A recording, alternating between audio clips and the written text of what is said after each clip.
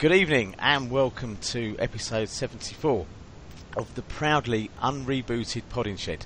Still in its original format, but with new, less than secret ingredients, a dash more verve, a soupçon of wit, and a whole cup full of that same old charm. And also, I'd like to just say good evening to our listener, Lionel from Copenhagen. His email on last night's Chelsea Fancast gave our podcast a mention, and I thought one good turn deserves another. And it proves still that we have a listener.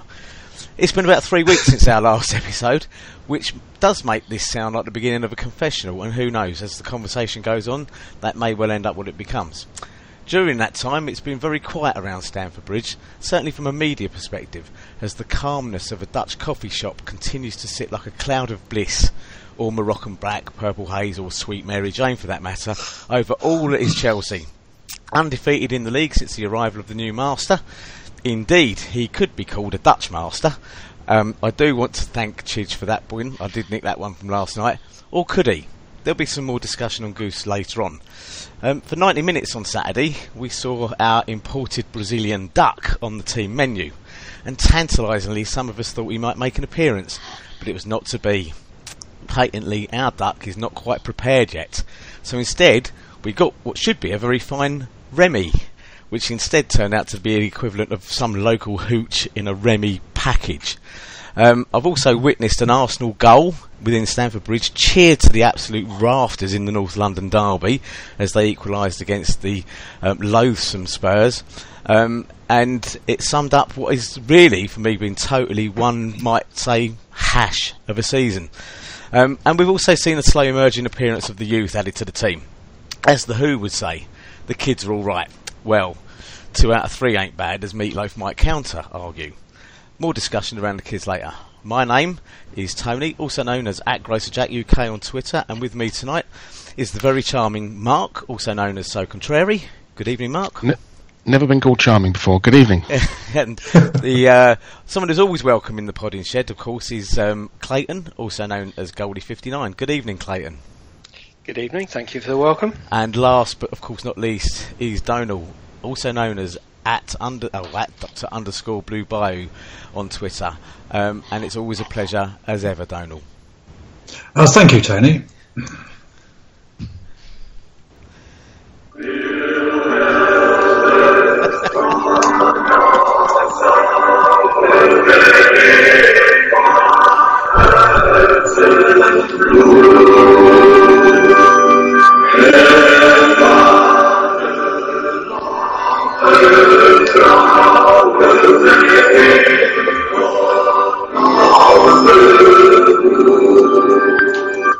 Possibly for the last time. And if we do have a new listener, we will say that is the Dutch national anthem, and it's just a little foible of the Podding Shed that we want to keep playing that whilst we remain unbeaten. And of course, in the Champions League, we are still unbeaten as it's only half time. We've got a few things to discuss tonight, and I'd like to just kick off just really by going over the last 3 games that we've had in the Premiership since we were last on, which to my mind were a very good win against Southampton, possibly slightly unexpected.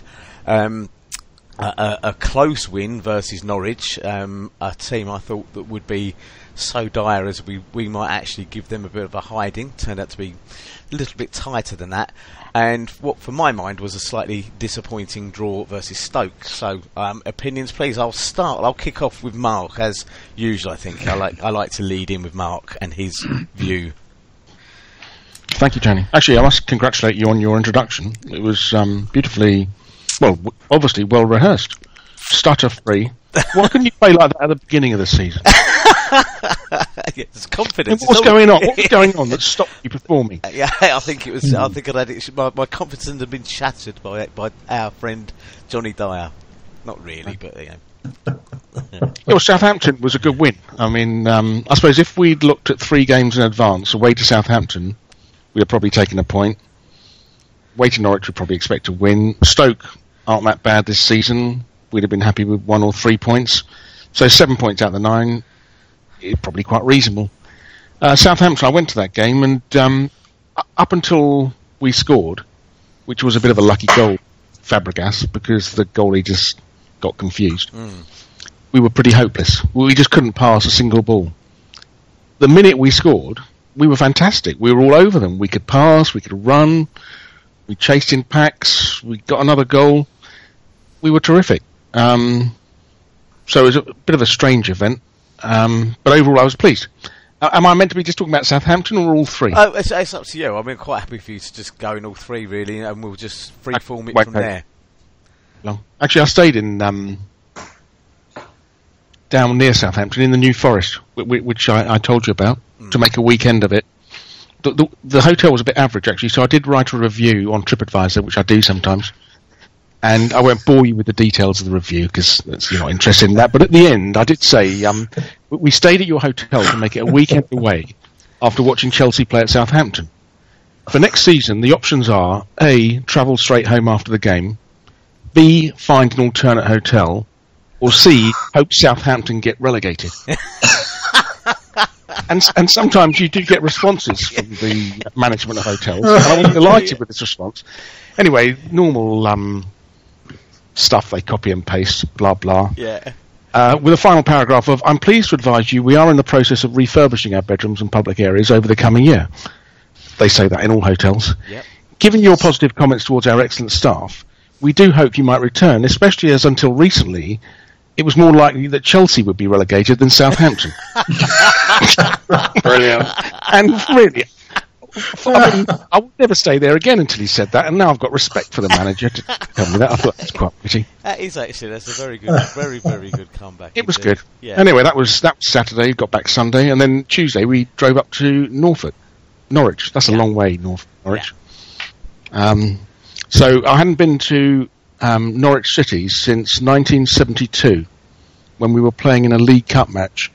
And we were losing 2-0. And not the one that was abandoned in the fog. That's the one. Yeah, were you there? Bloody hell. No, I wasn't. I was a little bit too young, but God, there. Anyway, the ground is on the edge of the river. And it was, I don't know what round of the League Cup it was, but anyway, it was a cold night. It was a semi-final. Was it? It was a semi-final because it was replayed and we still lost. We still lost. That was the depressing part. It was the year that Spurs beat Norwich in the final. Oh, there you go. How sad. Anyway, we were sitting there. It was a lovely, clear evening. We were 2-0 down. The 79th minute, all of a sudden, this steamy stuff started rolling in over the roof of the stand and dropped down. And within 5 minutes, you couldn't see 10 foot. And they had to abandon the game. So I was a bit nervous about going to Norwich again. It was quite a cold night. But anyway, the first half, I thought we played quite well.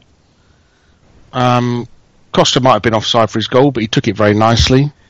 Courtois managed to upset the home fans who didn't. They didn't really show on TV, I don't think. But he, there was a pass back to him, and it hit the forward's leg, and he caught it. But all of the Norwich crowd were absolutely adamant that it was a direct pass back, and they spent the rest of the game booing the referee, and generally bad mouthing the situation. So that was entertaining. He did itself. tweet later on. Courtois. I know. He did put a tweet out saying it definitely. I could see that. Other one, yeah.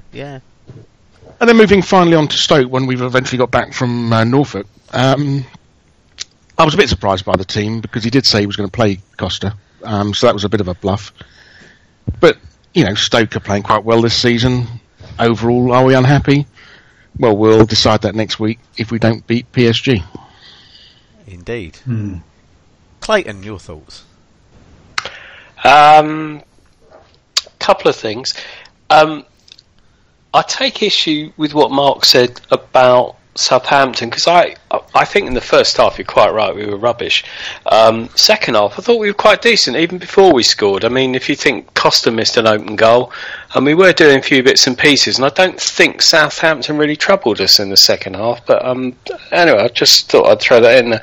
And I thought it was quite interesting. I thought we played 2 brilliant 45 minutes, the second half at Southampton and the first half at Norwich. The second half in Norwich, we were awful. We were absolutely awful. I mean, fair play to Norwich. They came at us and they gave us a go, but I just thought we were hopeless. Our defence looked just awful. But at the end of the day, we won, and we got 2 back-to-back wins, which at the beginning of the season we wouldn't have got. So, vast improvement as far as that's concerned. I just thought Saturday was dull. I think it was very frustrating. I thought the first half was like a pre-season friendly. To be fair, both teams haven't really got anything to play for.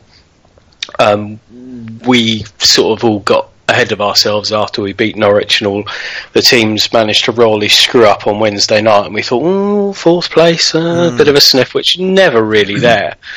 But I know we'll come on to talk about different performances and what have you, but if, as Mark said, if somebody would have said at the beginning of those 3 games you would have got 7 out of 9 points, which would have meant a draw at Southampton, which is a pretty tough place to go, you would have taken it. So the way the season's going, I suppose you sort of have to say, well, that was, that's a fairly decent return. Indeed. Donal, your thoughts? I just before you, I kind of agree with that. What I saw of the Southampton game, I did think we were. That was, 2 of the better halves I've seen. The Norwich I watched on a feed, and second half was basically through fingers. And the Stoke game, I've got a couple of points I want to make on that. But Donal, interested in your thoughts on those 3 games. On the point of 7 out of 9, which is not something I'd actually thought of. I'd been looking at each game individually, really, since Jose's period, really, just going on a game by game basis. So when you say it like that, it does sound good. Donal. Couple of things. One, I'd like to apologise for being on a Chelsea podcast. I dived into the fridge just before I sat down and grabbed a bottle of sort of real ale type stuff from a selection box. It's only now that I'm sitting here, bearing in mind Tony talking about the North London Derby. I'm actually drinking something Jennings Cocker Hoop Golden Pale Ale. It's a lovely drink. I can only but apologise for multifarious Tottenham associations, both in the Jennings and the Cocker Hoop. But moving swiftly on, I thought a couple of small facticals that you ought to be aware of. We're talking about 7 out of 9 points. Of course, in the league, we're actually we're talking 10 out of 12, really, because we did 3 wins back to back, didn't we? We had Newcastle, Southampton, and Norwich. 3 wins back to back, not just 2. I'd like to point out, if you don't mind. And the other thing, Mark mentioned that the Stoke result would mean something next week, but we're playing PSG tomorrow night, aren't we? Have I missed something? Yes, I meant really when we next podcast. Yeah. Oh, I see. You were talking about us as a podcasting group, as opposed to the Chelsea massive. Yes. I see. Fine. Okay. Yes, my thoughts. Well, I only saw the second half of the Southampton game, but I would agree we looked pretty decent there. And most times I watch us these days, we seem decent. Obviously, the second half against Norwich, that was a sort of, I think, trying to sit it out and expend as little energy as possible, and then finding that we couldn't change the pace back up again. I mean, to see someone like, and I'm not decrying him, he's a professional footballer, but to see someone like Redmond running amok, when most teams manage to deal with him week in, week out, was a little concerning. Perhaps Kennedy is not a defensive fullback, shall we say, because he seemed to be struggling mightily defensively. But again, we got the points. Stoke I didn't see. I understand it was fairly turgid. Bit disappointing having gone 1-0 up, not to hold on to that really. But have we drawn every game with Stoke now? No, we lost to them, didn't we? We lost. We did lose. Yeah. I mean, we actually played very well up there, didn't we? We drew them in the League Cup, didn't we? Yeah. Happily. Well, one other observation, being the sort of bitter and twisted, hate-filled individual that I am, Mark Clattenburg. I believe last time we had a podcast, or maybe it was the time before, I was fulminating about the way Lucas Watson got away with several yellow cards and none against us when Liverpool were in town. The Oscar, I saw on Twitter this, that we should have had a penalty, and other people saying, "Oh, Oscar just stuck his arse out." When I saw it on Match of the Day, I seriously don't understand how a referee seeing that doesn't give a penalty. The man was he whether Oscar just stood there and took. Can I just interrupt you for 1 second? Please do. Where that penalty was is sort of just directly underneath where we sit, and it was without doubt a penalty. Yeah. It was without blue tinted specs on. It was a penalty. But the most ridiculous thing, I mean, I hate Plattenberg because I actually think he's appalling. I think he's very he's directed by what he thinks before he's actually gone onto the pitch. Yeah. But with all due respect to him, his linesman, that was right in front of him. It was. There was 3 occasions in that second half where things happened in front of that linesman, and the linesman did nothing. And there was a very funny, if not sad, episode. The ball went out for our throw on. The linesman looked at Plattenberg, and Plattenberg had his hand down by his side and sort of indicated like people wouldn't see that it was a Chelsea throw. So, yeah, I mean, as much as I... But what that tells me, Clayton, is, as has happened and been revealed over time, is some referees say to their assistants, I'll referee the game, you just give me an offside if I ask for it. That's all I want. Yeah. So that guy, right, yeah. He might have been itching to throw the flag up and say that's a pen, but Clattenburg obviously tells them don't flag anything other than an offside. I don't know. And Clattenburg didn't even consult him, and that was what slightly surprised me. Just waved it away. And at the time, I mean, we were, and I sit fairly close to Clayton, and our end of of the bridge that it was, everybody was up shouting penalty at that one. And there was certainly at least one throw-in that was ours that was given Stokes' way, where I can't remember who it was now, who had actually let the ball run out, thinking he'd get the throw, only to find it had gone the other way, to see it fall on deaf ears. I've always taken the view that if you're 2 or 3 goals up, who cares what the referee does or says or whatever. And prior to that, I didn't think we'd looked like getting a second goal. We didn't really give Butland much to do after Traore had thumped that ball past him, I didn't think. What concerned me more about the Stoke game was, as Clayton said, it was pretty turgid fare. I mean, I'd watched the North London derby before that, and and that had got everybody. It was an exciting game of football. As much as I don't want to admit that, it was a very exciting game of football.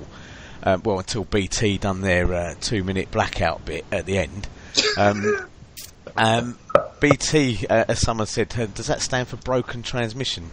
But who did that once before? ITV went to the ads once, didn't they? They did. Famously.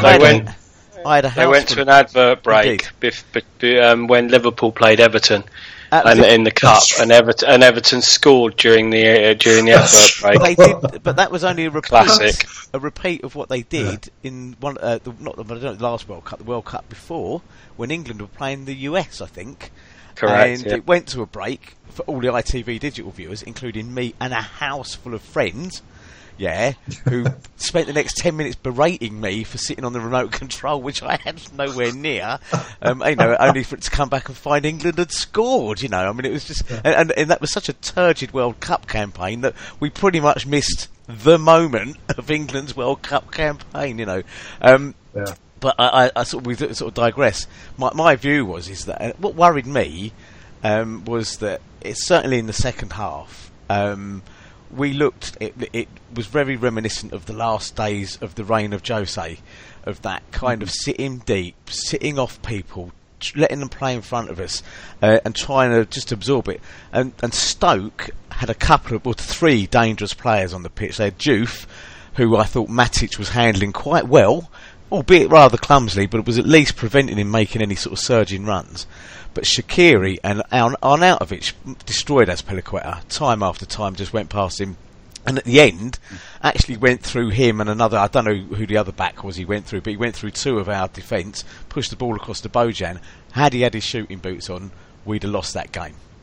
because he had a clear shot on goal that Courtois managed to get down to with literally a minute or so to go. So I was, for me, it was. I mean, for those of you who remember the home game we had against QPR some years ago when the fat Spanish waiter was in charge, and there was a sense of inevitability as that game went on and on that we would get mugged for a goal. And it felt to me like that happened on Saturday. I don't think many people, certainly where I was sitting, were particularly surprised when Stoke got that equaliser, albeit in slightly Calamity James style goalkeeping from Courtois perhaps, but it was for me disappointing, and I guess the point I was going to make really was I think the substitutions were all wrong. They were unnecessary. I can understand him perhaps saving Hazard for tomorrow, but I certainly didn't think Traore needed to come off. He was having a whale of a time. He's a little bit lightweight, but he's fast and he plays with a smile on his face. And Matic, like I said, albeit somewhat clumsily looking, did seem to be doing a job on Juve, who ultimately scored their goal. So, the question mark was, we sort of did a similar substitution routine against Norwich, and it seemed to drop off as if we'd lost any momentum that we had with that. Comments, chaps. Mark, you probably disagree with me there, but I'm interested in your comments or your view or my view that was very reminiscent of the Jose sit back and let them come at us. No, I don't really agree with that. I mean, if we just have a quiet 15 minutes, we can't keep saying, they reverted to Jose mode. I blame the goal on Willian. Absolutely. Who has been brilliant this season, but actually the last couple of games has been a bit off. I mean, some of his passing is all over the place, and he had the ball, he was taking us forward, he tried to take on two men, and he lost it near the halfway line, and there was no one behind him. And I knew the minute he lost that ball, it was going to end up in the goal. And they just strode forward. Courtois looked a little bit flaky. Could have done better, but it was Willian's fault. He just gave the ball away. If he hadn't done that, we'd have won 1-0. And we wouldn't be talking about we've reverted to Jose mode, or we were a bit disappointed. We'd have been saying how pleased we were to beat an informed Stoke. It didn't feel like a 15-minute period. It felt like the whole of the second half. We'd sat back and sitting deeper and deeper. And I guess, for me, there was one standout moment, which was we did get a break with Remy, Willian, and I think it might have been Fabric. Remy. There was three players that went storming forward. In fact, it might have been Azpilicueta. And by the time we reached the edge of the Stoke box, all 8 other Chelsea players were still in our half at the other end of the pitch, and I just sat there thinking it was sort of 3 against 3, and you'd expect some other players to be running up to give support, and it just didn't happen. And I was jumping up and down calling them lazy bastards and all this, but it just seemed like a gentle jog up to the halfway line. When we were on a break, we were actually looking like it was the furthest forward I'd seen Remy all afternoon, or in the short period of time he was on, for sure. So I guess it is different perspectives, but I was just intrigued. I didn't. Do you think there's an issue with? I know they weren't great second half against Norwich, but do you think the team has an issue with playing at home? Do you think they're feeling the pressure of the crowd more? Given what happened earlier in the season, there's no argument because we're certainly winning away from home. It seems to be at home where they're not losing, but they're drawing, and I wonder if they feel the pressure a bit, and that maybe makes them slightly less. Yeah, it's one win in 7 at home for Goose, I think. I'd be surprised though, because it's not toxic at home. I mean, there's no singing of Jose Mourinho anymore. No, there's no booing. I mean, it's not like we're on their backs, so I'd be surprised. No, it's not even that people are on their backs. It's more that they anticipate. Maybe I'm not accusing the crowd of being on their backs. I'm saying maybe they just feel the pressure at home more than they do away. It's just a place that was a fortress and where they always performed well. They're now struggling to do so, whereas away from home they feel a bit freer. I don't know. It's just a theory. Yeah, of course you can. Please do. No, I was just going to say on Saturday, I was sort of despairing of the substitutions, and I think what you say is I think the substitutions worked against us. However, there's two things. Hazard came off because I don't know if you noticed, but Hazard felt the top of his leg after about 10 minutes in the second half. Right, no, Hazard was feeling top of his left leg. Now, I think that's why he came off. Traore came off because he was, excuse the expression, he was blowing out of his backside. Yeah. After 70 minutes, he'd given everything. The fact is that Remy came on, and Remy should have been a like for like. That shouldn't have changed the team. Obviously, Loftus-Cheek coming on for Hazard is different, but we'll talk about that in a minute. But the simple fact of the matter is, I've sort of the only other option that he had when Hazard was coming on was to put Pato on, because at least it would have been something different. It might have been a like for like in terms of what they offer the team. But I actually did despair when he then brought on Fabregas towards the end, because the team was just getting slower and slower and slower. I agree, I thought Matic had a decent game, but I think he's sort of slightly hamstrung by what he's got on the bench, which is not a lot.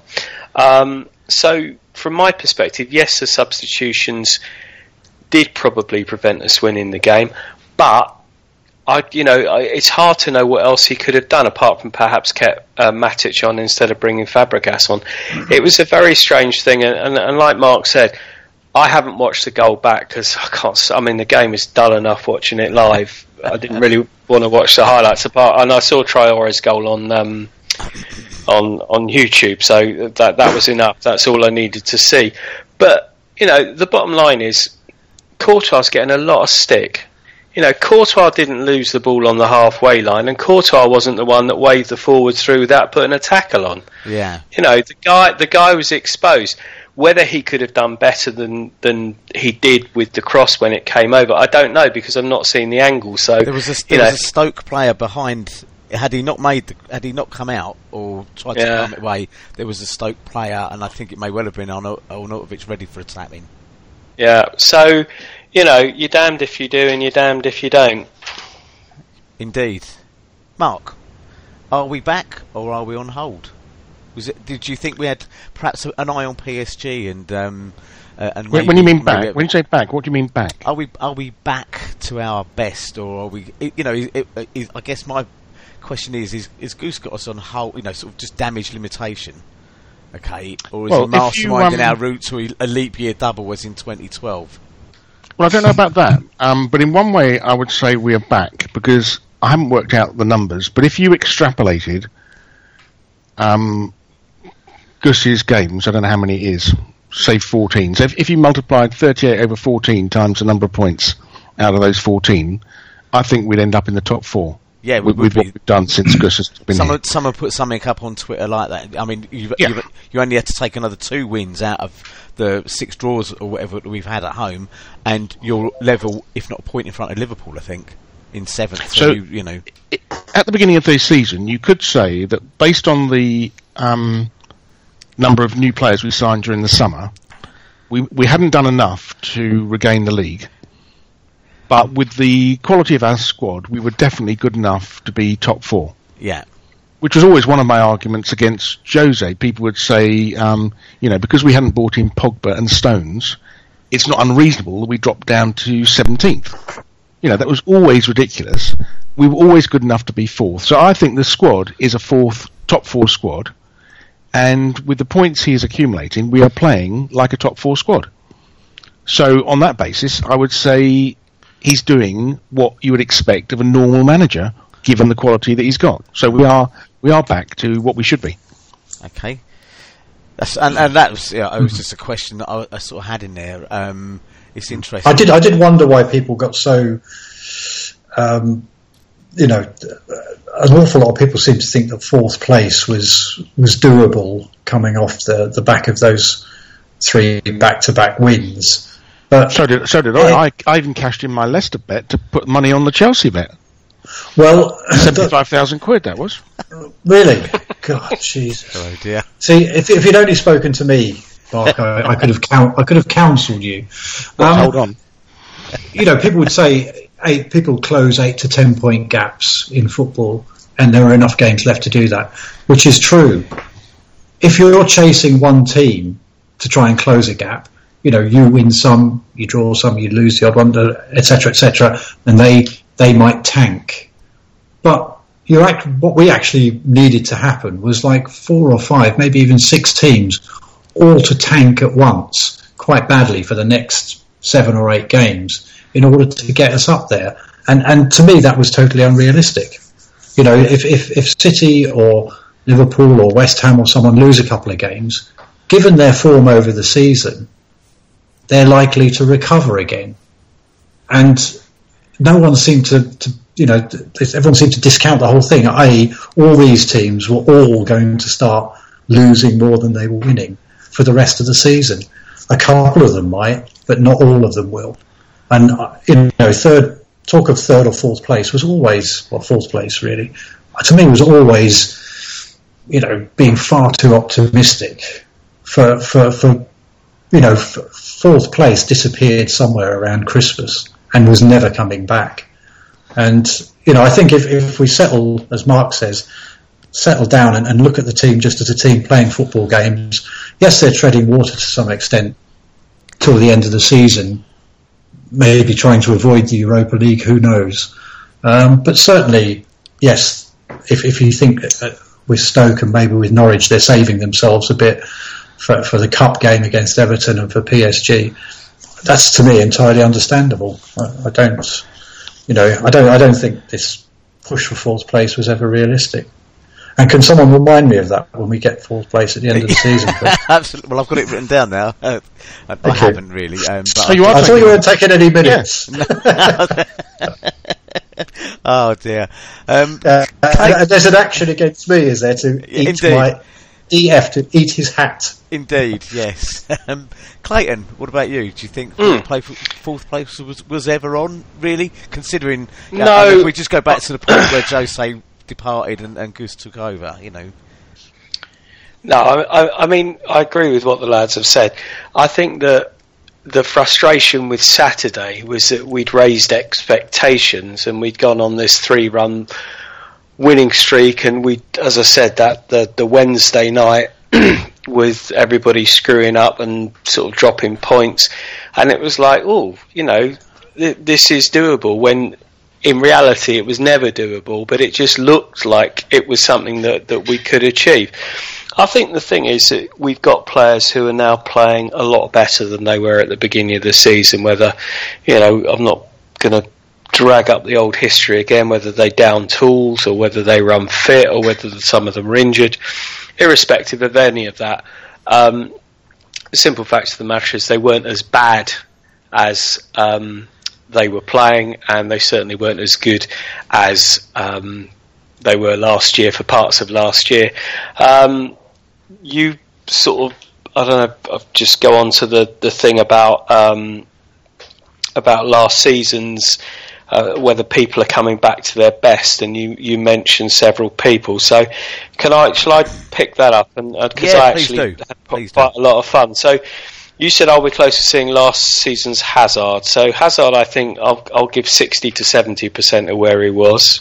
Yep. Cesc, I'll give 100%, because he disappeared at Christmas and didn't come back till this Christmas. So I actually think he's actually playing as well as he has done for us.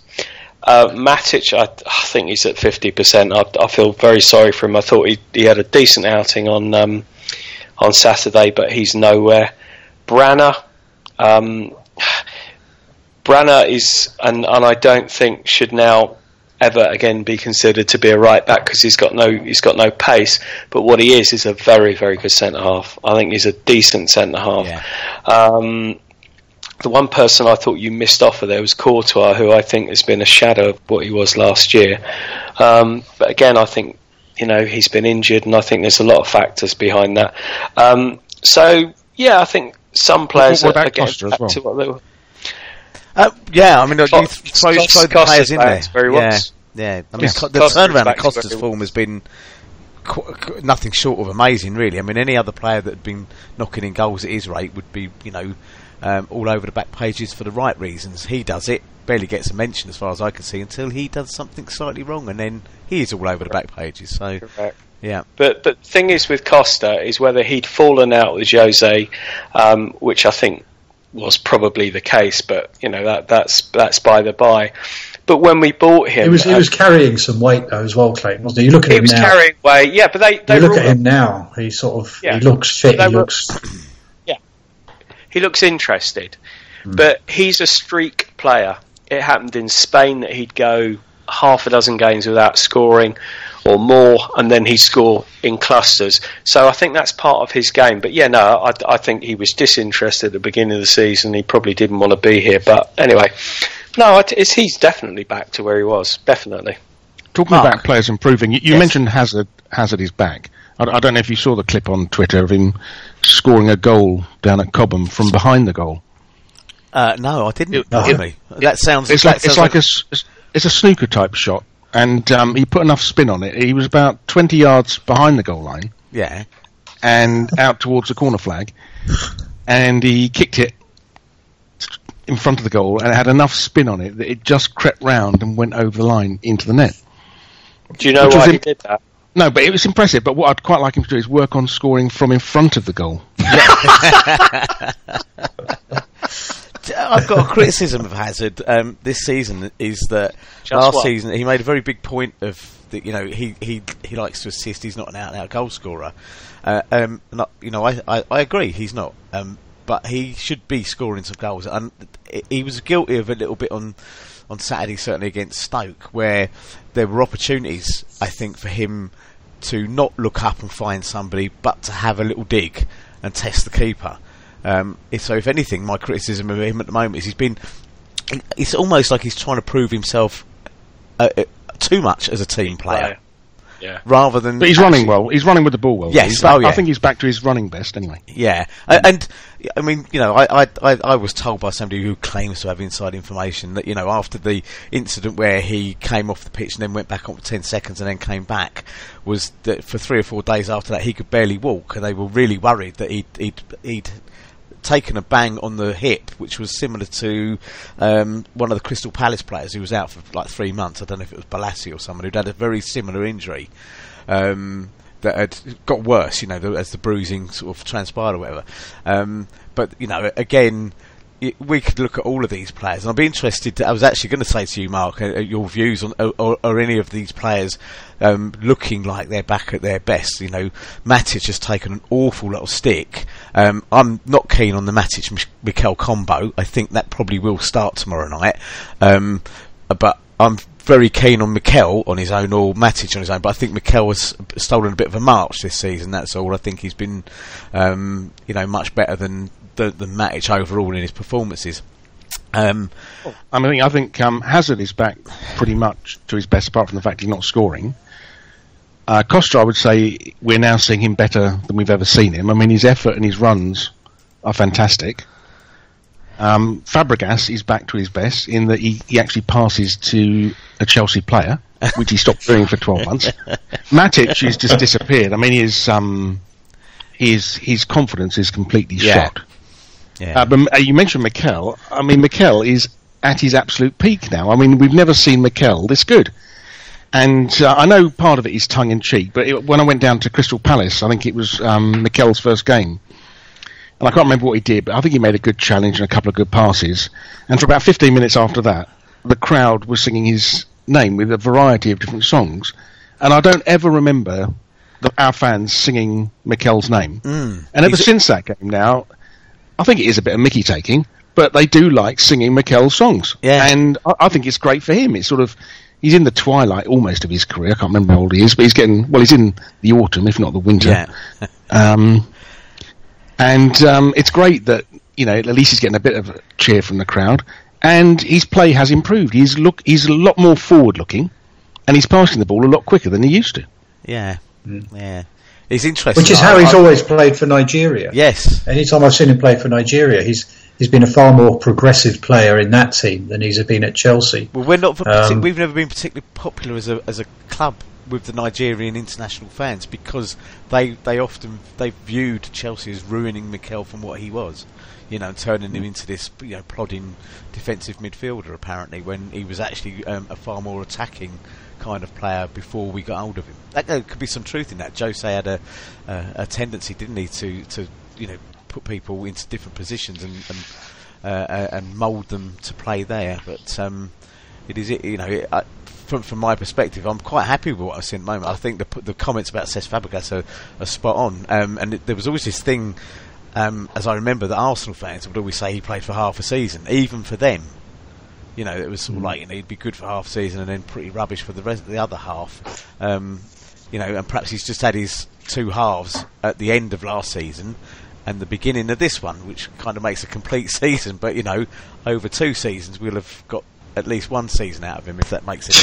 Well, it's like a balloon when you squeeze air from one end to the other. We've sort of fixed it.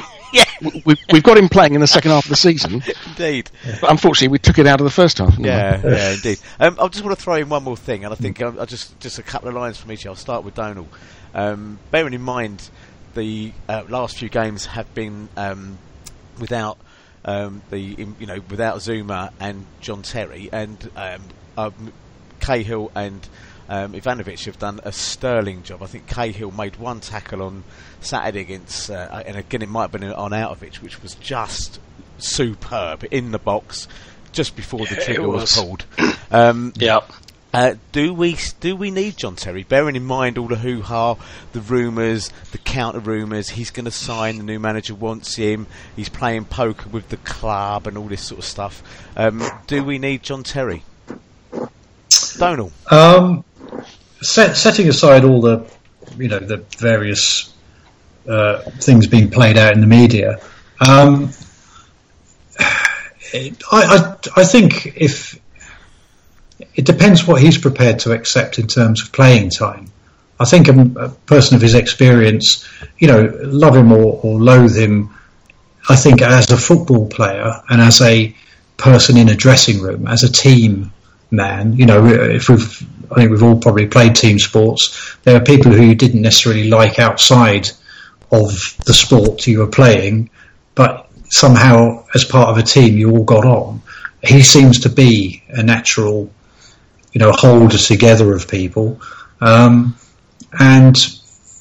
losing that sort of experience about the place, would be unfortunate if they can come to some sort of arrangement.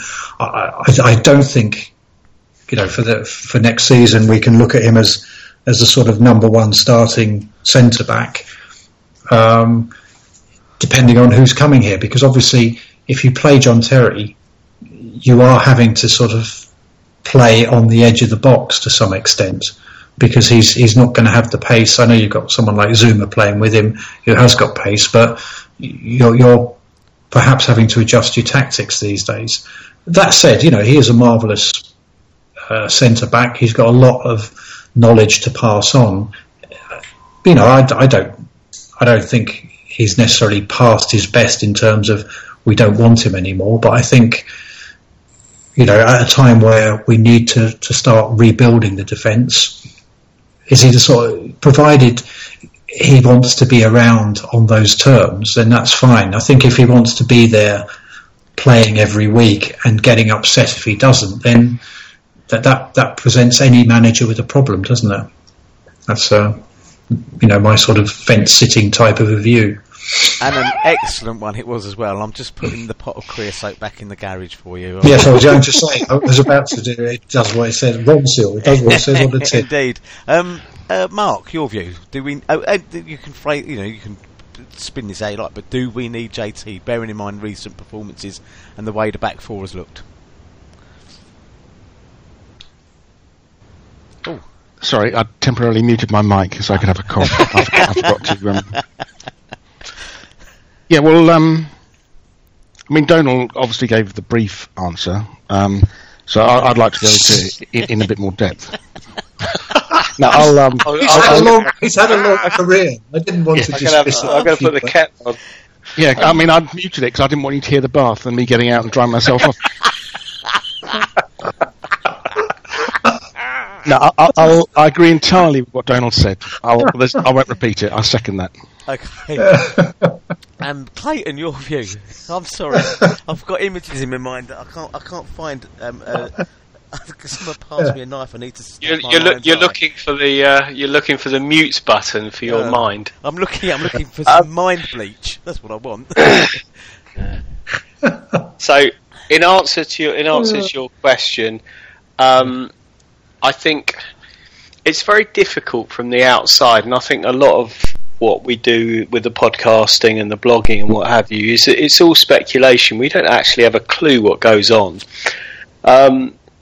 So I think it would be very sad to lose John Terry as a Chelsea person, because he seems to be last man standing as far as that's concerned in terms of the club, without sort of getting too misty-eyed about it. So I don't know what his influence is. All the things that you hear from people who know is that it's good.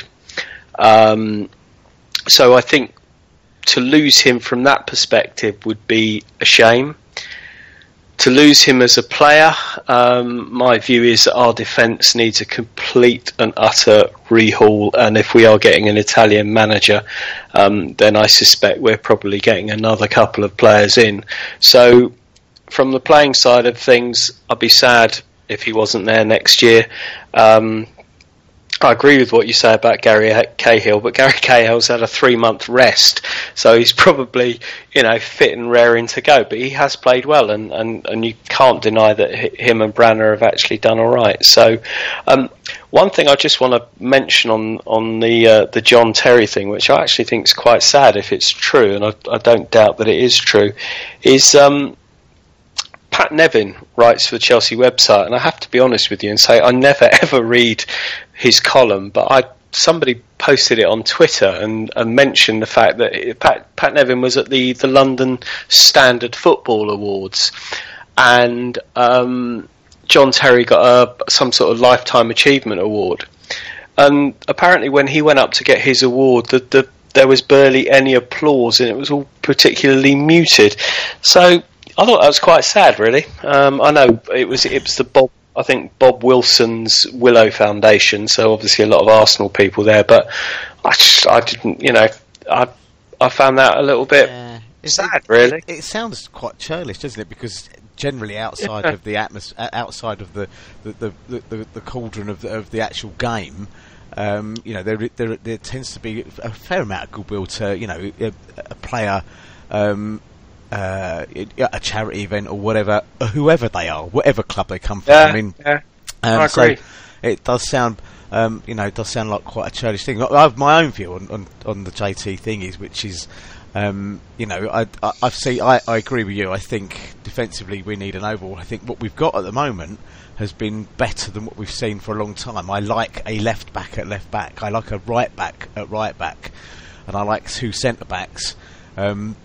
Playing at centre back. I think Cahill and Ivanovic has probably reached that stage in his life where he can't play the right or left back because he will be, Arnautovic destroyed Azpilicueta, he would have torn a new one, I think, on Ivan at the weekend. And I really like that pairing. And for all the faults of Baba, for example, is 15 minutes of playing like a baby giraffe and then pulling the shirt over his head when he made a mistake, and then made one really, really good tackle, one really, really good challenge down in front of us, actually, Clayton, it just oozed back into him, and suddenly he's putting crosses in, and he took a shot from a distance which Butland, it just whizzed by the post or whatever, and he the point I think I was going to make, and we'll come on to the youth in a minute or whatever, is I've noticed in a few games Baba has this habit of pulling his shirt over his head, wanting the world to disappear, and of course if he's ever going to be a top level footballer you need to stop that straight away and front it out if you've made a balls up, but I'm always a bit wary when you get Azpilicueta, a natural right back who we bought as a right back, playing at left back, because he's always got to cut inside because he's never on his right foot, if you like, as he runs down the line. And for me, that overhaul and everything, I'd like us to shake John Terry's hand. I'd have him for a season in the dressing room like we did with Drogba. lacking that kind of presence. But I don't think he can remain and do that. I think it's a bit like Frank Lampard didn't want to stay on, or probably wouldn't have wanted to stay on and be on the bench. I can't see John Terry really putting up with that. I think he kind of commands and possibly demands a level of responsibility and respect and being a starter. And I just think it's time now, possibly more than ever, to say thanks very much, goodbye. Unless he is prepared to stay on and do a Ryan Giggs, if you like, with the new manager. Controversial, sorry, but it's just my own views. I want to move the conversation on a little bit, bearing in mind we've been at it 50 minutes, and I didn't think we would be at 50 minutes, but it's moved around nicely. I just want to talk about the youth. I think I took up 48 of those. I can't actually remember whether I put this in the agenda, but it was more along the lines of, and in the intro I sort of said about the kids are all right, and Meatloaf sort of counting about, we were saying 2 out of 3 ain't bad. So we've seen some game time for 3 youngsters that have come up or come through or via the youth academy in some route or another. Rubens Loftus-Cheek, Bernard or even Bertrand Traore, and young Kennedy. And I just really wanted to sort of make a conversation around comparing and contrasting. From my perspective, Traore for me has been almost revelationary. He's got a smile like Ramirez and Essien used to have. He's playing the game with a grin on his face, and he, to coin an old-fashioned phrase, he appears to be playing with gay abandon, no fear. I'm out there. I'm going to do whatever it takes. He's a little lightweight, I suppose, to be a full-on Drogba-like centre forward, but that may come with time, or he may well be more suited to that kind of role that Anelka took in the last few seasons, where he became a provider as well as an occasional goal scorer. Kennedy, I think, is another one. I'm not sure, someone said about he looks a bit suspect at left back. I didn't see that myself, and when he's played at left back, he's always impressed me with his energy. He's another player who will take the ball forward and who will go in for a tackle, etc. But I'm confused as to whether he's a utility player or just so damn talented that it barely matters where he plays. And then finally, and they're my 2 good, if you like, and the one that is looking more and more like a strange kind of enigma, and yet the one that everybody wants to come through, and I dare say the club probably want him to come through as well, desperately, is Rubens Loftus-Cheek. I thought on Saturday against Stoke, I have seen worse performances off the bench. Cuadrado comes to mind, and I'm not by any means saying that we should bin Loftus-Cheek, but he looked dreadful on Saturday. He's got an awkward gait, I think, as he runs anyway, but the amount of times he gave the ball away, he didn't track back.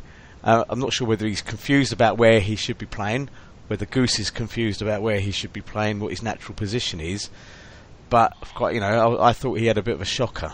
It's not what I want to see. I still think that you stick with them and you give them game time and they improve, or they don't. But in his case, at the moment, he looks lost. And someone sort of said, I think we've mentioned it on this particular podcast or on the Podding Shed before. My mate, one of my mates, Chelsea Bobo, I travel up with. Jose destroyed him. Well, Jose's gone. So the day Jose went, if his confidence was gone, he should have been popping champagne corks open, going, "Hey, the Wicked Witch is dead. Now I'll show you what I can do." And I'm not seeing that. Thoughts? Anyone? Mark? I'm not sure I'd compare Traore and Kennedy to Ruben Loftus-Cheek, because even though they're young, they haven't really come up through the youth system. As far as I'm aware, Ruben has been at Chelsea since he was about 8. Yes.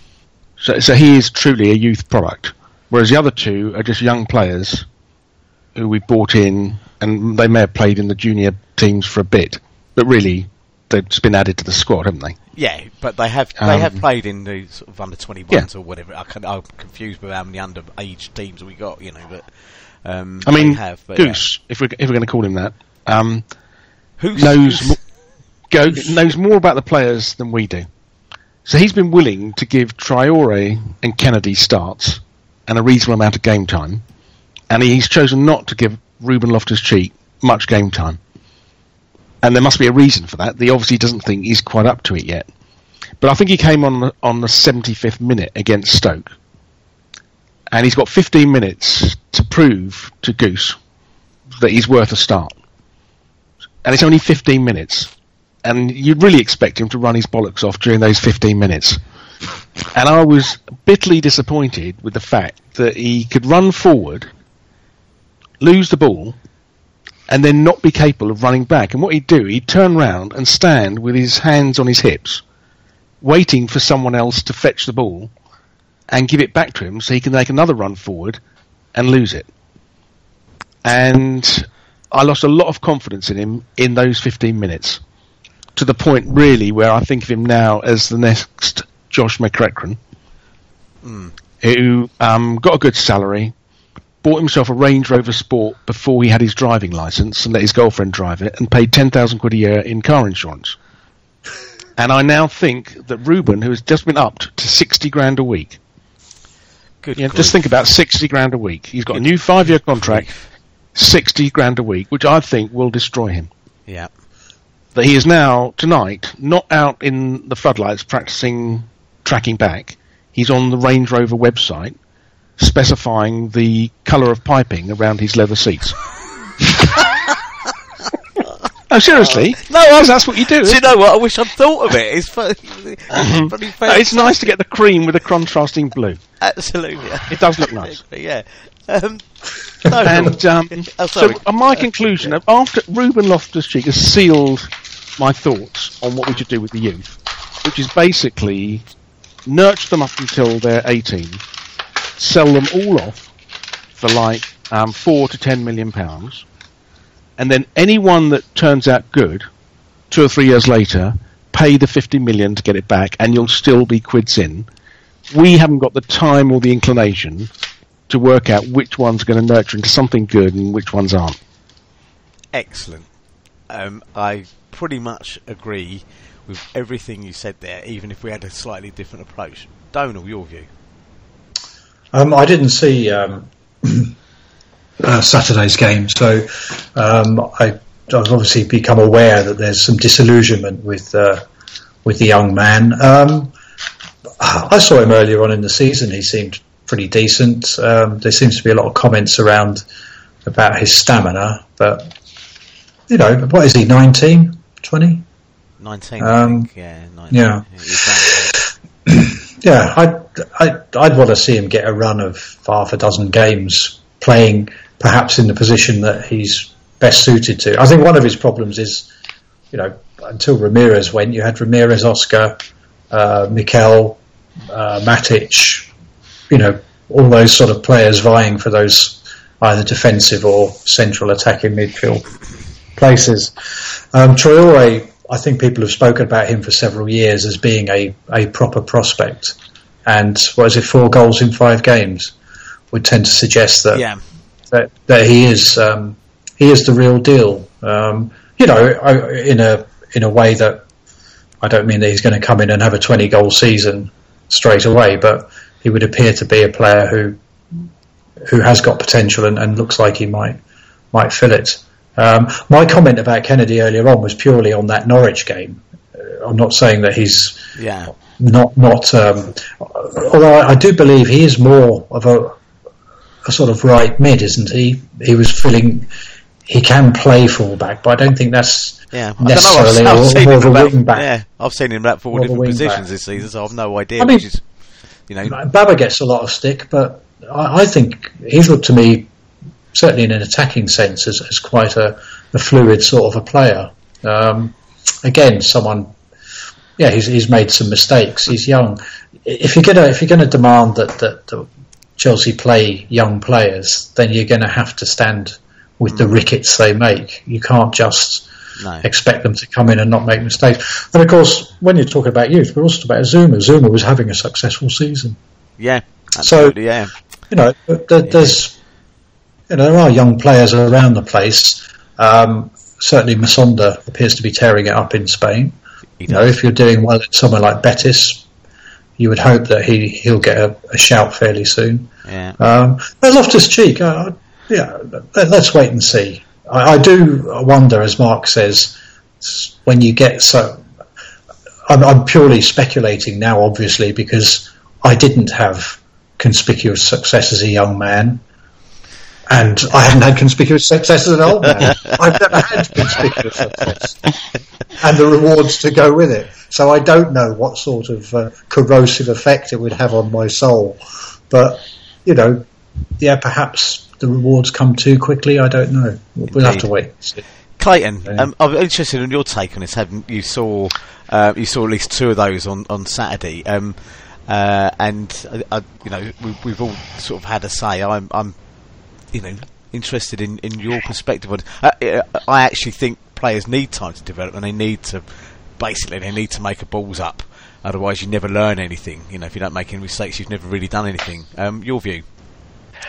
I'll start with that because I got really, really angry on Saturday. Apart from sort of being bored stiff, I got angry because when the game started, I think the first 2 or 3 times that Bertie got the ball, he lost the ball.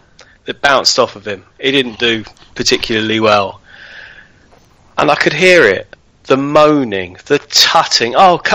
And I was saying to my mates, you play young kids, they're going to make mistakes. You've got to allow them to make mistakes, and this is the best time to play them. We're not going to win the league, we're not going to go down. Great time to blood them. What happens? 25 minutes later, he spanks one in, one of the best goals we've seen at the Bridge this season. You've got to let, he's going to screw up. He's going to do things badly. Kennedy, it's an interesting thing, because I don't know, he's not a fullback, but he does all right at fullback when we're playing a team that are not going to attack him. So he did okay in the first half and apparently got injured in the second half at Norwich, so that's why he came off.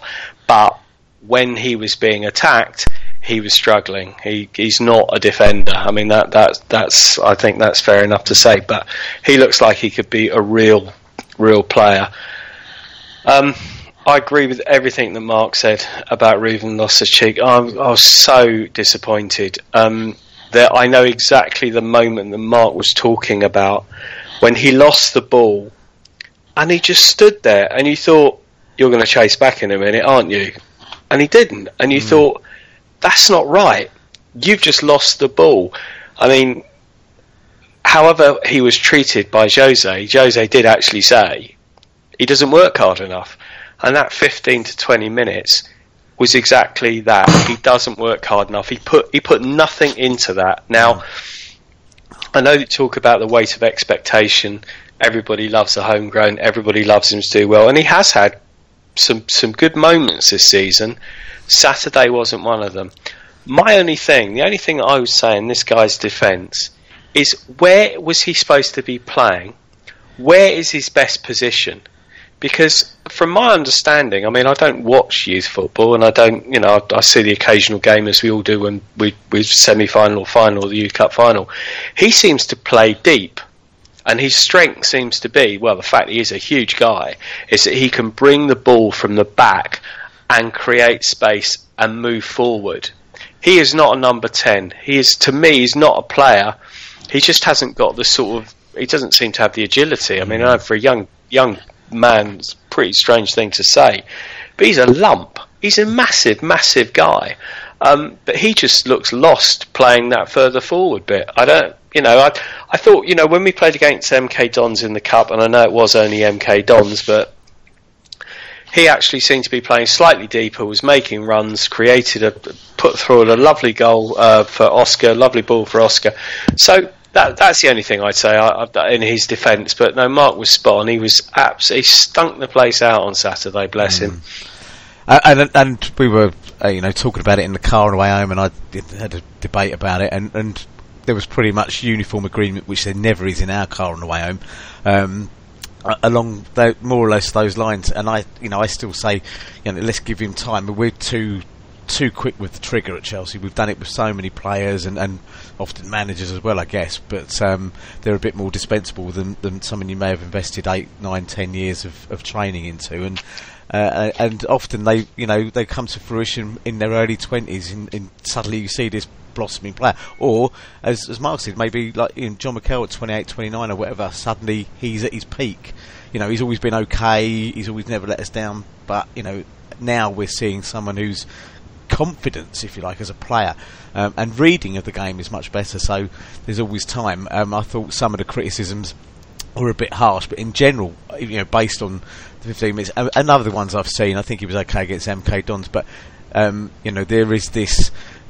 Remember Joe Cole when he first came to Chelsea? He wouldn't track back and needed to be basically kicked back to go and run after the ball, and that was very, very obvious. I'm going to move it on. It was very interesting. I just was going to. There's a few other subjects, but we're running, on a little bit over time. So I just want to talk about this week. It's a make or break week, potentially. It could be a make break week. It could be a break week. It could be a make week. And I just really wanted to talk about whether or not we had any predictions for tomorrow's game and Sunday's game, and any thoughts on it. I'll just stick my tuppence halfpenny in. I would like to see us play PSG tomorrow. I can't. I'm going to the pictures. I hadn't realised when I booked it a fortnight ago. What film's this then? I'm going to see Deadpool. Which will be no doubt quite enjoyable, etc. I mean, in a way, I'll be in sort of blissful ignorance until I come out of about 11 o'clock and just quickly flip the phone on to see whether Twitter. Because I'm quite good in cinemas, I will turn my phone off and give steely, hard looks to anybody who dares to just check things on their phone whilst the film's going on. Except they can't see you because it's dark. How much are the tickets for this film? I don't know, 12 quid each, I think. 12 quid. And is this film on only once? This millennium? No. I am thinking of adopting a Likely Lads, record it, avoid everybody in the entire world, and then come home and try and watch it when I get in. That's my current thinking. I don't think I am that brave, Mark, to be quite honest with you. But I would. All I was going to say was, I would like. I mean, we were. Do you want me to ring you tomorrow and say there's an emergency at work? Yeah, I'm afraid I'm not going to fall for that one, mate. I just would like to. I have a particular view. I would really like Goose. As we remember, we're all robbed blind in that Barcelona match at Stamford Bridge. Because there are some dreadful refereeing. But I would like to think we could come out tomorrow. I think under Jose we would have played cautionary and then tried to hit them in the last 15 minutes, or just caved in like we did last year. But I'd like to think we could come out and adopt the once only Barcelona initiative from the year 2005, I think it was, when we were 3-0 up within about 30 minutes. And they got a goal back and, whatever. But we ended up winning 4-2 because old Percy Carvalho managed to bundle the defender across the line with the ball, I think, at the end. Or he pushed him out of the way. He moved the goal. He eased the goalkeeper somewhat out of the way. Yeah. And I would like to think that PSG would be so shocked by that approach, having, their competitive edge with a 27-point lead, barely having played anybody, and also the cauldron of the stadium, which on nights like tomorrow night would be like that night against Barcelona, where the fans are right in the face, creating that Galatasaray kind of atmosphere. Welcome to hell. That's what I would like to think would happen. I'm interested in your views. I'm actually going to predict 1-1, which puts us out. For the older listener, you are of course channeling Dad's Army there, aren't you? Corporal Jones. Yes. Cold steel, sir. They don't like it. Get up from it. Exactly, yeah. That's what I was hearing in the background. Touch a cold steel, sir. They don't like it up from. Yes, thank you, Jones. Thank you, Jones. Fire away. Donal first, as you're on the chair as it is, mate. I have no prediction to make. I have no idea how it's going to go. I think it's probably a tall order given the season we're having. Can they pull something big out of the bag? I didn't see the first game, so I'm not quite sure where PSG are these days. One of our best games. You were at the Opera then, were you, Dan? No, actually, strangely, I was at the cinema. But passing that was, of course... We've picked the keenest and most die-hard fans for this podcast. We have indeed. Oh. So, sorry, Donal. Had you finished, Donal? I don't know. It's possibly a need to nurture family life, and all that sort of stuff. But yeah, PSG, I haven't seen that. Of course, they're running away with the league, but it's a winner-take-all sort of game. I don't know. I'm intrigued. Listen, if we go through, fine. If we go out, it's that sort of a season. The season has got better already. Yes, to get a run in the Champions League would be great, but it's so hard to judge this season. And again, like with Everton on Saturday, who knows? We could go up there and do a job on them. We might just fall to bits. I don't really care. Is where I'm coming from. I just think I have low expectation. I don't mean this in a negative way, but all I wanted to do was just be convinced that the team wasn't quite as shite as it seemed. And they're doing that. They're playing better football. Players are coming back to form. It's about just, it's not a phrase you hear much in football anymore, but take every game as it comes, I believe is how I'm going to look at it. Excellent. Mark? Yes, you can't predict these games. I mean, all I can say is I'm optimistic. Well, no, not even optimistic. I'm hopeful. All I know is, you said about 3-0 up like Barcelona. Obviously, we hope every game we're 3-0 up after 20 minutes. But actually, if it turned out like that every game, we probably wouldn't bother going because it would just be a bit dull. No, tomorrow night is going to be unpredictable, apart from the fact it's going to be horribly stressful.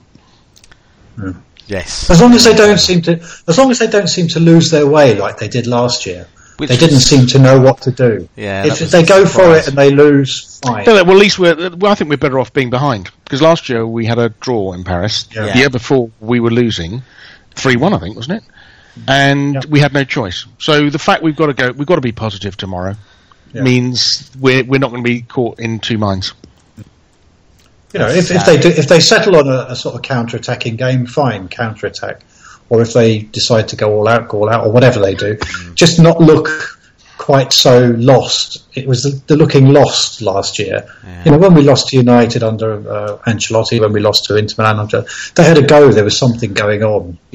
Last year's was just an early indication perhaps that the team was losing its way. As long as something positive happens, if they lose, they lose, but just go down with a bit of a fight. Really, that's Clayton. I have a theory about last year. I'm not saying that we threw the game, but I don't think we went for it because I think they wanted to win the league last year, and I thought that was more important to them, and I think that's why we produced one of the most ineffectual go-nowhere performances in recent times. Anyway, that's last year. I don't know. I'm quite encouraged by the fact that both Verratti and Matuidi seems to be injury doubts, which probably means they'll both play. But if those guys they're as fit as a fiddle, yeah. Exactly. But if either of those guys don't play, I think that helps us a lot. I don't know. I think it is the mindset. I think you're quite right. The fact that we have to go and win is good because we can't defend. There's no way. They've got fantastic players up front. I'm very encouraged by their defence. Much as I love David Luiz, he's not a good defender. And we got through them quite a few times last 3 weeks ago, and we should have scored more than we did. So I do think there's possibilities. Unfortunately, as we've alluded to, our home form's been absolutely shite this year. But one of our better performances was the game against Porto that we needed to win in the Champions League. I know Porto aren't as good as PSG, but I don't know. It's so difficult to call, and a bit like Donal. I mean, if we don't win and we've given it a good go, then so be it. I mean, I don't think. I mean, everybody's talking about the 2012 spirit, where by some hook and crook we ended up winning the FA Cup and the Champions League, but that was a much better team than this, and you have to think that Barcelona and Bayern Munich are much better than they were in 2012 or equal to, and we're so far behind them that we're not going to win the Champions League this year, sadly. I mean, it's interesting you say that. I had a Twitter conversation with someone that certainly Mark knows, Michael Austin, and because I was saying, actually, do you know what, I don't want, I'm quite happy with 10th place, really. Don't want Europa League football next year, and it's a purely selfish thing. I don't want Thursday night kickoffs, I don't want lots of Sunday kickoffs and Monday Premier League games. So it's nothing altruistic about it at all. It's purely from a selfish point of view of getting to the game, and those particular days mean I can't have a beer because of work, etc. But I do want the FA Cup, and that's the one I think. If we've got a chance of winning anything, I think that's the biggest chance. I think at the moment, meeting Barcelona or Bayern, as you said, that 2012 team, as patchwork quilted as it was in that last final, had something there. The part of the original spine was still in place, and I think as Martin Tyler so brilliantly quoted on the night in his commentary, they just don't know when to give in. This lot, I'm not quite convinced. Well, I'm not convinced at all about that. So I've gone 1-1, and I've gone 1-1 as well because at home we've not kept a clean sheet for what seems like a while now. And it worries me that if they get a goal, we've got to get 2, and then you're into all sorts of horrific scenarios. If we can bury them, we can bury them. On the Everton front, I'm burning with my dislike of Roberto Martinez. I hope the team are. I thought his comments after our 3-3 draw at Stamford Bridge, irrespective of whether John Terry was offside or whether it came off his arse or whatever, were comments that any Chelsea manager would have been hauled up before the FA on, and he didn't get it. And a manager that I used to have some respect for has just turned into a kind of moaning puppet, whinging. Your team 2-0 up with 15 minutes to go, you lose 3-2, and it's the referee's fault for you missing a penalty that would have put you 3-0 up. So I think, and I hope the team are burning with the same dislike of Roberto Martinez as me, and absolutely wipe Everton out on Sunday. How far do the European places go down? 6, isn't it? So 6 in the FA Cup, isn't it? I think in the league. Well, isn't it? Man City won the League Cup, so I think we lose that place, don't we? That place goes. Yes, it may well do. It's not used. Yeah. So it's basically, I think it's the 2 places under 4th place, and then the FA Cup winners get the other one as well, don't they? Right. Well, if you look at the table as it currently stands, I don't see why, given that we are the most recent winners of both European competitions in England, and therefore should be giving someone else a crack at it, that should we win the FA Cup, we should perhaps donate it to the team in 7th. Currently Liverpool. Yes, yeah. I mean, we did have a conversation on the fan cast last night that we are the only team that have ever gone into the Europa League and taken it seriously. And it's always been quite something to be quite proud of. That Chelsea, even back to Ken Bates' days, if you're in a competition, you're trying to win it. I would hate to see that change. But I don't like the idea of the Europa League for completely selfish reasons. I do like the idea of the FA Cup coming back to its natural home of the last few years. I think it's been too long. We've had it out on loan too long, and we need to get it back. Like one of our players, or several of our players, get back. If you think we won the Europa League under Benitez, and what finer gesture, we could call it the Benitez bequest or something, couldn't we? Hand over the Europa League place to a club's possibly most favourite manager of all time. Yeah. After Bill Shankly and Bob Paisley. and 93 other managers. Indeed. Yeah, the symmetry. How lovely for them. Well, we've been rambling on a little bit now, so I'm going to close it up now. We've got the usual parish notices for the listener. That's you, Lionel, in Copenhagen, and there are several others that I do know of. That is if you want to hear more of this sort of stuff. There's a whole 73 other episodes available on the podinshed.com website. Just Google it and you'll find it there. It's also available on iTunes, and for whatever reasons you go in and give it some good ratings. Be warned, if you are picking up on iTunes for the first time and thinking I'll play this at work, sometimes it might be considered not safe for work. And that's purely because I'm the one that can get a bit potty-mouthed from time to time. But not tonight. I don't recall actually swearing tonight. There's also, I want a quick mention to a worthwhile organisation, which is the Chelsea Supporters Trust, of which I'm a proud member. It's a representative fan group run by some very good, very committed people. Who have a regular dialogue with the club on all sorts of fan-related issues. It's a £5 to join and be a voting member. You can get hold of them on the Twitter handle at Chelsea S Trust or via the ChelseaSupportersTrust.com. And that's really all I've got to say. Gents, any final thoughts? AOB, anything you want to mention?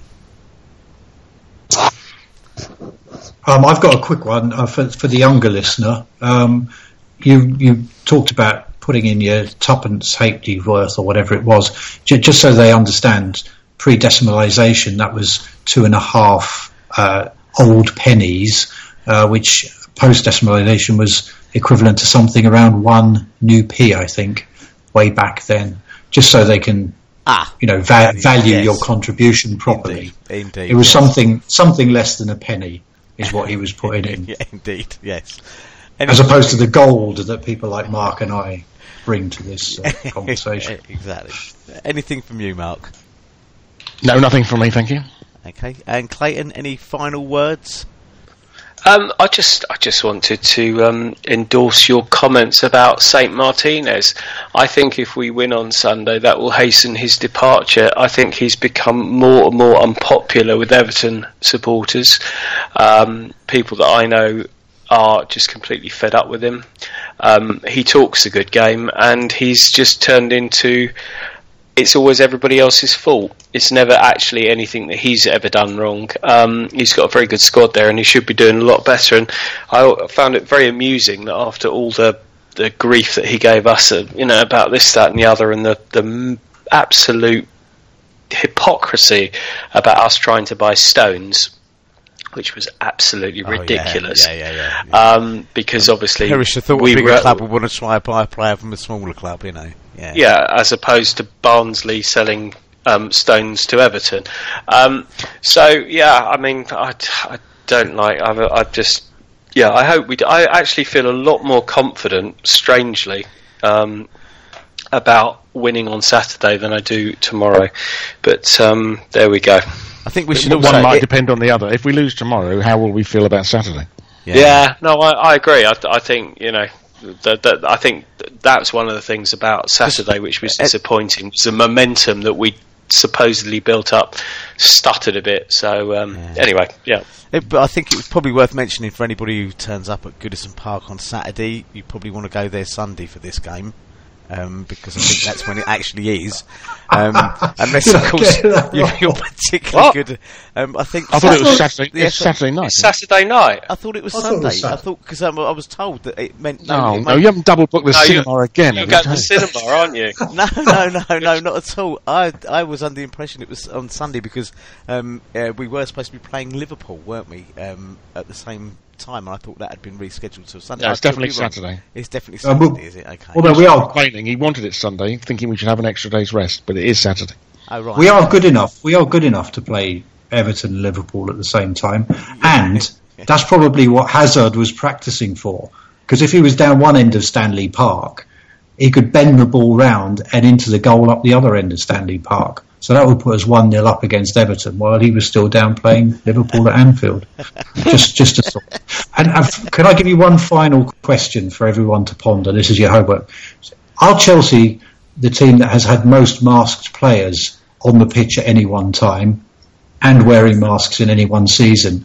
And why do Chelsea elect to wear black masks when a clear plastic mask is readily available, as Harry Kane was sporting the other day? Just a question for you to ponder for next time. Indeed. No, I think you'll find that the team that wears the most masks is Queen's Park Lone Rangers. Sorry. Oh! And on that comment, that's a straight red card there, I'm afraid, there, Clayton. I will get my coat. Thank you so much. That is nearly as bad as the one I cracked last night on the Fancast, which I will not repeat again. I thought it was a moment of glory. It did get some laughter, but thank you very much indeed. It's been very enjoyable, and we've run over. Actually, I thought tonight we'd struggle to make an hour, and we've actually run over by about nearly 20 minutes, according to my counter. So I'd just like to say, like Mark's bath. Absolutely, yes. I'd like to say thank you, first of all, to Mark. Thank you very much indeed for being here tonight, and your input as well, and making me nearly spit my drink out with laughter, and giving me some images I'm not sure I will ever be fully able to erase. And to you, I'll email him to you later. Thank you so much. And to you, Donald, as well, for being available. And of course to you, Clayton. Like it or not, you've almost become a kind of regular, and I will always you're always more than welcome to come and join us when you're not fan casting, fed up, or just hiding away behind a settee somewhere because we might be playing live somewhere and you just can't bear to watch it. That's only if you like me. So it's good night from me, and a good night from all the chaps. Good night. Good night.